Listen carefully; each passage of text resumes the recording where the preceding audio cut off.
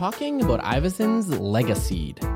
This week, we're in our second last episode before break, which means, like every year, we'll be talking about the budget.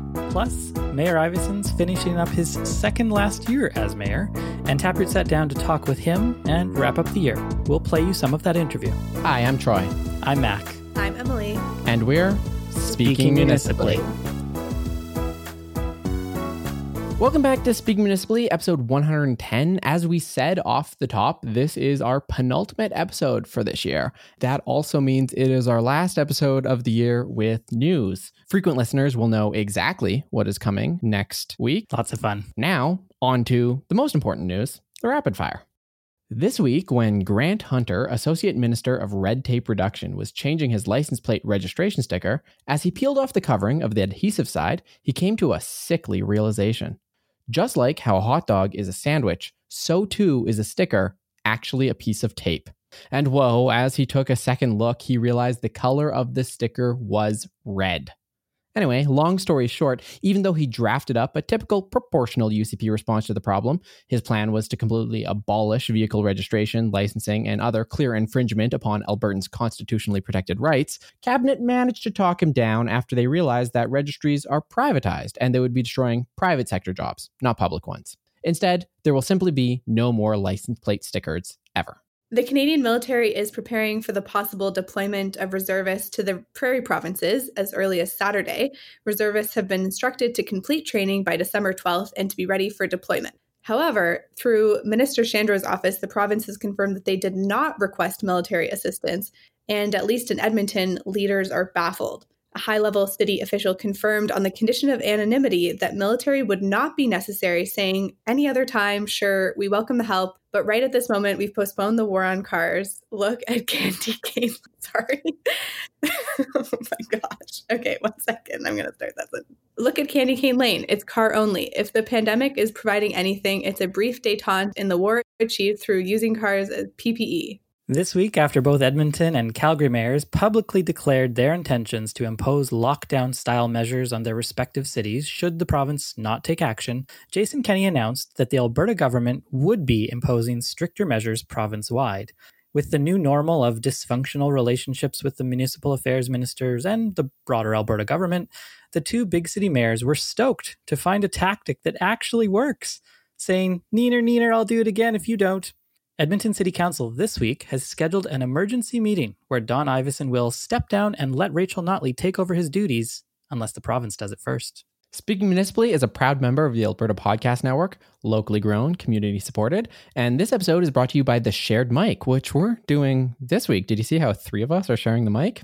That's not the topic of the podcast, though. We'll tell you about that in the ad, which I'm reading now. Everyone has a story. The narratives of Edmontonians provide a rich patchwork of experience that make our city a beautiful place to call home. A podcast called Age Friendly Edmonton, the Shared Mic, Conversations for the Ages, is providing a platform for people of different ages and backgrounds to share their stories. Listen to riveting intergenerational conversations on topics including cultivating friendships, building careers, exploring virtual theater, volunteerism, and more. Season 2 of The Shared Mic is out now, and it's available Apple, Google, Spotify, or, wherever you get your podcasts. The Shared Mic is brought to you by the Edmonton Seniors Coordinating Council and the City of Edmonton. We really got to rethink how we do governance in the City of Edmonton and how we, as Speaking Municipally, cover it, because you and I are both ready to wind down for the end of the year, relax, and as I'm frantically writing Jeopardy questions for the end of the year show, we have a bunch of budget stuff to cover, which just really doesn't align with my slacktivist goal setting. No, council had a full day of budget discussions on Wednesday this week, and they've got more to finish on Friday. So we're recording this on Thursday evening, right in between. They made very good progress with the budget. They are on track for a 0% increase for 2021, but there's still a few more things to do. And of course, we have to hear them all give their final closing statements on the budget, which will happen sometime on Friday. So the big budget items this year were obviously the 0% that council was targeting. And like you said, we're on track to hit that. But there were, I would say, probably 3 big items. One of them being the bus network redesign, which we talked about the idea that administration might be cutting some buses from the new high frequency plan. There was the mature neighborhood rinks and pools. And there was the police budget, that big looming, are we going to defund it? Are we going to leave it? So let's talk about some of the big ones.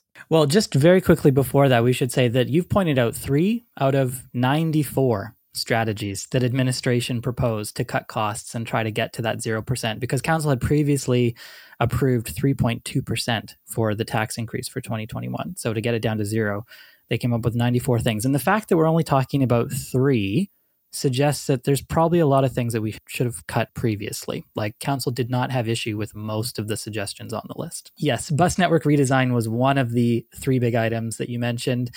They proposed cutting service hours for peak and rapid routes in the bus network redesign once it comes into effect next year. And this would have saved just under $1 million next year and just under $500,000 in 2022. Council ultimately decided that's not a good suggestion and unanimously rejected it. And both the mayor and Councillor Knack spoke to the item and framed it as a way of council showing support for city plan. The mayor said he was concerned maybe by some of the comments that he'd seen in response to the city plan, which of course council officially approved and passed third reading of earlier this week, that perhaps they had a document that had a strategy, but they weren't following through on that when it comes time to actually choosing where you're going to put your money. And so they use this as a way to say, well, if we're going to have 15-minute neighborhoods, we need to have service to back it up, and look at us approving something we had already approved. You mentioned that the approval of this, and budget gets a little bit weird because council doesn't propose these cuts, administration proposes these cuts, and then council agrees or disagrees through motion. So yeah, who's at fault at any given point gets a little murky, but council voted to keep the bus network as originally designed without these additional cuts that administration proposed. And like you said, that was unanimous. And that wasn't the only unanimous thing. The pools and neighborhood rec centers, those were unanimously saved. And we've talked at length about these things.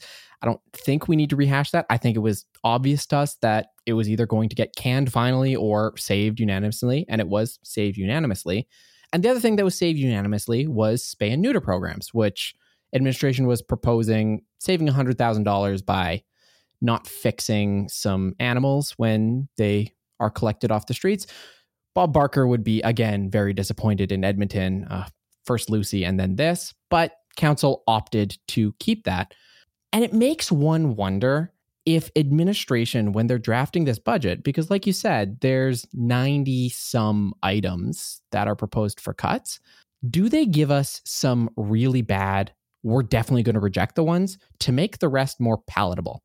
Because I don't think there's anyone in their reasonable right mind that would say, yeah, $100,000, let's stop spaying and neutering animals, or $1 million, let's neuter the entire bus network redesign before it gets off the ground. These things just don't seem to track. Maybe. I mean, the largest proposed cut that administration made was $18.2 million in what they call workforce reductions, which are essentially layoffs and not filling vacancies. So, I mean, that's a pretty bad number. And Councillor Nickel, among others, was concerned about cutting frontline service as part of this budget. So, I mean, they didn't try to hide that or anything. I think they probably know that those pools and things are going to get lots of attention and lots of headlines, and people are going to get worked up about those. And does that mean that maybe we overlook other parts of the budget? That's a possibility. As with most years with budget, like you said, we haven't gotten to the councillors' closing statements where they really ham it up for the camera. That isn't there. Councillors, I'll remind you, very few people care about what you're doing right now, but I digress. When councillors are in chambers talking about some of this stuff, they tend to make a bit of a scene, and no one is more adept at making a scene, especially about nothing, than good old Mike Nickel. And there was a bit of a scene, a kerfuffle, baffling Zadig-esque rant on a nonsensical plan. Am I characterizing that right? Yeah, the words that the mayor used when the whole thing started were procedural fracas. And as we know, the mayor loves to call people on procedural rules, and he, wields his knowledge of governance like no other. And I think he had a lot of enjoyment out of this at first, although it did go on quite a bit longer than he thought. So like I said, I listened all day, and it was pretty boring for the most part. And then we got to almost dinner time, and Councillor Nickel made this proposal to try to avoid making any of the cuts that were on the table that council, for the most part, had agreed with, as we said, and also offer a 2% tax reduction in 2021. And the way that he was going to do that was by taking money out of the EdTel Endowment Fund. So this is a fund that was set up in 1995 when the city sold Edmonton Telephones to TELUS. It's grown over the years to nearly $900 million, and it pays a dividend to the city every single year. So every single year, part of our taxes are lower because part of the budget is covered by the dividends that we get from this fund. Anyway, Councillor Nickel wanted to rate it. He said, we should just take money out of this and it can do these things. And it was at first kind of ruled out of order, and then the mayor decided to allow it to go ahead. And then we got into this whole discussion, and basically everyone in council piled on, talking about what a terrible idea it was. Councillor McKean said that if he could vote no twice to this, he would. At one point, the mayor was clearly ready to move on. He asked if anyone had any more questions. Good old Councillor Knack stood up and said, I do. So they were forced to move a second round.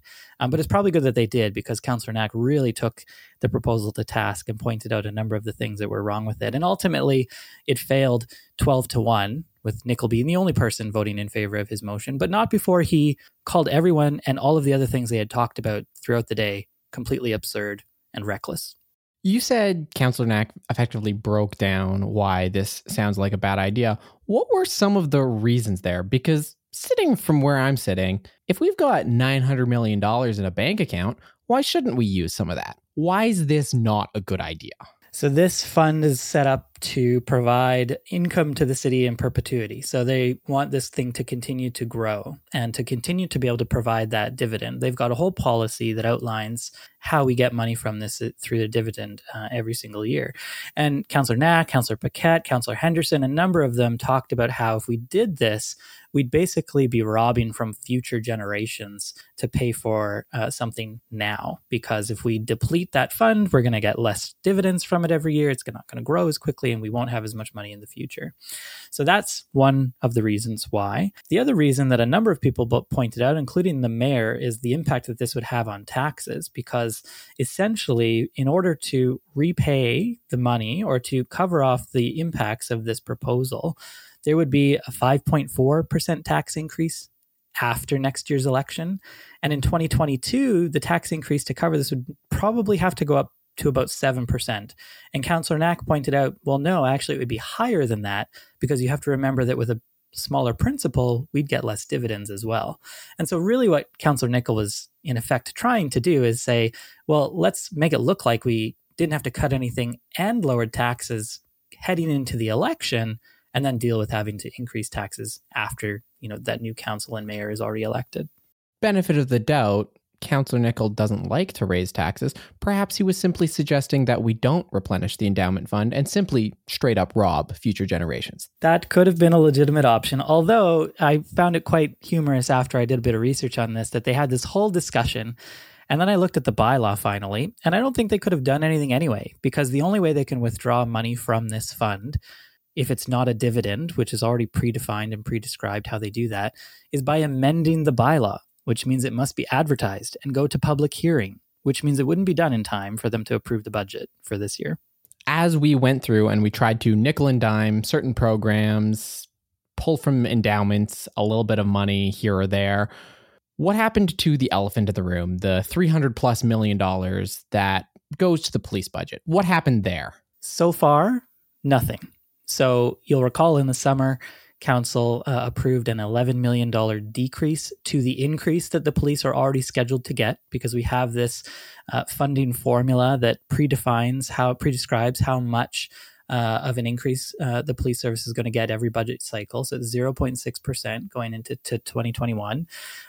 So we know they're going to get a $10.8 million increase. That's the 0.6% less the 5.5% that they recently decreased. So I've seen some posts on the internet suggesting that the police have requested an increase of 10.8. That's not really true, because this was decided long ago. And the reason they've got this funding formula is so that when we get to budget time, we don't have these contentious discussions about the largest budget line item, and that we can ensure that that is funded on a yearly basis. I don't think that's the right decision. And I think actually we probably should get rid of that funding formula. And because it is the largest part of the budget, it should be up for debate every single year. But it's not. This year, the police were scheduled to speak before council at 1:30 p.m. on Wednesday. They showed up. Not a single councillor had any questions. They were promptly dismissed. And the whole police part of the discussion took about 5 minutes.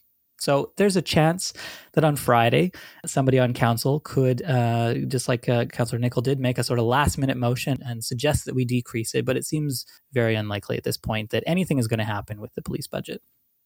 Well, cool. I mean, after the year we've had, after everything that has come out locally and internationally about municipal policing and police budgets, to spend 5 minutes tops on police budgets in a contentious budget, I think that is all you get, Edmonton City Council. You get a cool. Yeah. I mean, it is completely insane, actually, that the largest part of the budget doesn't get discussed. And I don't believe any of those 94 reduction strategies were about the police. Like, were they not asked to submit them? This should clearly be a discussion. If we're having to make incredible cuts because we're faced with unprecedented economic uncertainty, it would seem that we would look at the place we spend the most money as one of the places that we would cut, rather than, inner city facilities, libraries, all of the other places that we've been forced to cut as a city. One of the places we're being forced to cut is in our quantity of Don Ivesons in the upcoming year. He has announced that he will not be running for mayor in 2021, nor will he run for council, I suppose, either. But he sat down with Taproot for an end-of-year interview, and we have Emily, Taproot's managing editor, who sat down with the mayor to discuss some of that, and she's joining us to recap some of his thoughts and talk us through some of it. Hey, Emily, how you doing? Good. How are you? Well, we discussed my state of mind with dealing with budgets and then the police budget. So I'm curmudgeonly. I think that's the best description. So talk to me about your interview with Don Iveson. Yeah, so I spoke with our mayor on November 24th, which was the day right after he announced he wasn't going to run for re-election in next year's municipal election. Yeah, so we started off by talking about that. And obviously that was kind of the news of the day at that time. I think some people are probably still talking about that. But, he told me that he made that decision, like we've heard from other news outlets, because of family. He only ever intended to run and lead for 2 terms. He did consider a 3rd term because of COVID and everything that's happening economically in the city, but ultimately he made that decision that he's going to focus on family life and wrap things up after his 2 terms. But he has been in office since 2013 as mayor, so he's had definitely quite a bit of time, as you've been spent a lot of time talking about it, to work on the city and, kind of work on the priorities that he's identified as areas that he wants Edmonton to continue being great in and get better in. He identified some of those top areas that he thinks really have come far since he became mayor in 2013. I'm really happy with where the city is at on a number of the different fronts that I came here to work on. Our work around climate change, our work around housing and ending chronic homelessness, our work around integrity reforms at City Hall for lobbying and a code of conduct for council, and the city plan ultimately, which ties a whole bunch of our aspirations, including how to grow more cost effectively with a lower greenhouse gas footprint and a healthier and more fun city over time. I really feel like a lot of what I came here to do is cemented at this point, and now a fresh set of ideas and perspectives is called for, and a deliberate decision for the city next fall about where to go. Yeah, so as you just heard, he feels like the city is in a good spot heading into the next election and thinks it's ready for a fresh set of eyes. So really, in terms of when he decided, that fell, I think a lot of people had questions around that and, why that week in particular. And I did ask him that, and he said that it had something to do with, wanting to make sure there was enough time for people who are perhaps interested in running for mayor to make that decision and to mull it over, think about it now that they know that he's not running, because I know for sure there are probably some candidates that their decision hinged on that a little bit. And also he wanted to make sure that key business was taken care of before he made that announcement. So he mentioned like the city plan, which obviously was recently approved, and also naming Edmonton's new city manager. So the new city manager, Andre Corbould, is currently Deputy Minister of Education at the province, and he's going to take over the job in the new year. Troy and I touched on this briefly in a previous episode and don't know much about him, except we know that he's a military guy, and I understand that is something that maybe appealed to the mayor. Yeah, for sure. The mayor did talk about that. So I asked the mayor about Andre Corbould, and he did talk about his, nearly 30-year military career and how helpful that's going to be. There's a specific quote that comes to mind where he talks about his military experience. He has this brilliant strategic mind. And the nice thing that Iveson talked about as well is that, he is a bit of an outsider and that he hasn't been involved directly as a city employee before. He's bringing a fresh take on, what's been going on in the city, the COVID-19 situation, the economic state of Edmonton. So I think that Iveson feels really positive that that's going to be helpful going into 2021 and beyond.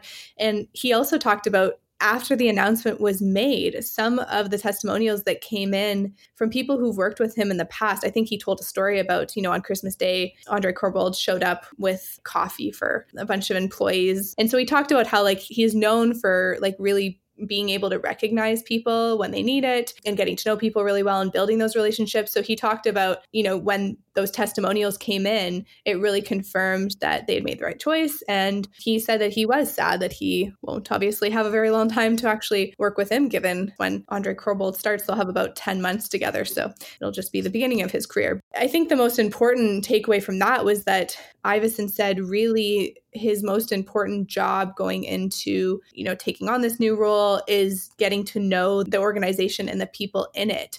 He'll really have to focus on the people that drive the success of the city and leading them compassionately through some very difficult changes that are going to result from the pandemic. And then I would say, really solidifying the role of the city within the region and what we can do from a investment attraction point of view and a competitiveness point of view that actually aligns pretty well with the provincial government's priorities and the federal government's priorities. I would say that this year, probably a pretty big piece of key business for the city was dealing with Black Lives Matter and the unrest in terms of municipal policing and police's interaction with the community and police violence, both in Edmonton and in the province and around the world. And one of the critiques that both Mac and I have had in the past is with this new community safety task force, which seemed to us like another entry in the long laundry list of committees that don't do anything. Perhaps we're not quite charitable enough. How does the mayor see that? Well, we didn't actually get too into detail on the task force, unfortunately, because we were a little tight on time. But I did ask the mayor what I thought was a pretty important question around what it was like to sit in that public hearing and hear from, community advocates, police, business owners, lawyers, academics, former police commissioners about the systemic racism and where really policing in Edmonton is headed. I asked him about that, and I think his first answer was that listening to Edmontonians speak during the hearing was really heartbreaking. And he talked about hearing, especially when this hearing happened, was just on the heels of what had happened to George Floyd. There's lots of people who talked about other violence in the community. So he talked to me about what it was like to hear those stories and the realization that there really is a huge amount of work to be done in this area, which I think everyone agrees on, or hopefully everyone agrees on. So as we know, that personal testimony of, I think it was more than 80 Edmontonians did lead to the commitment by the city to look at those issues through the task force that you just mentioned. But Iveson talked about the main takeaway that he had was really about how important it is that racism itself is dealt with. The point that really resonated with me goes back to some of what we learned in the community engagement around End Poverty Edmonton, which was that, of course, you need, childcare and you need income support and you need enhanced mobility and better transit for people. And you need housing for folks. And you need to remove a variety of different barriers for people engaging with these complex systems. But fundamentally, over and over again through that, we heard if you don't deal with racism, you can't really get at the deepest root cause of why some folks are more marginalized from fully participating in community life than others. But to hear that personal testimony and to hear the anguish of feeling othered and outside, and the anger at what is seen to be the system even violating and injuring and sometimes ending lives, it was heart-wrenching. So turning to the mayor's legacy, something I've talked about a number of times recently is that it's not about transit, it's about the region. And I think his work on the regional file is going to be something that we'll look back on as a pretty critical accomplishment of his. Did you get to talk to him about the region and how things look there?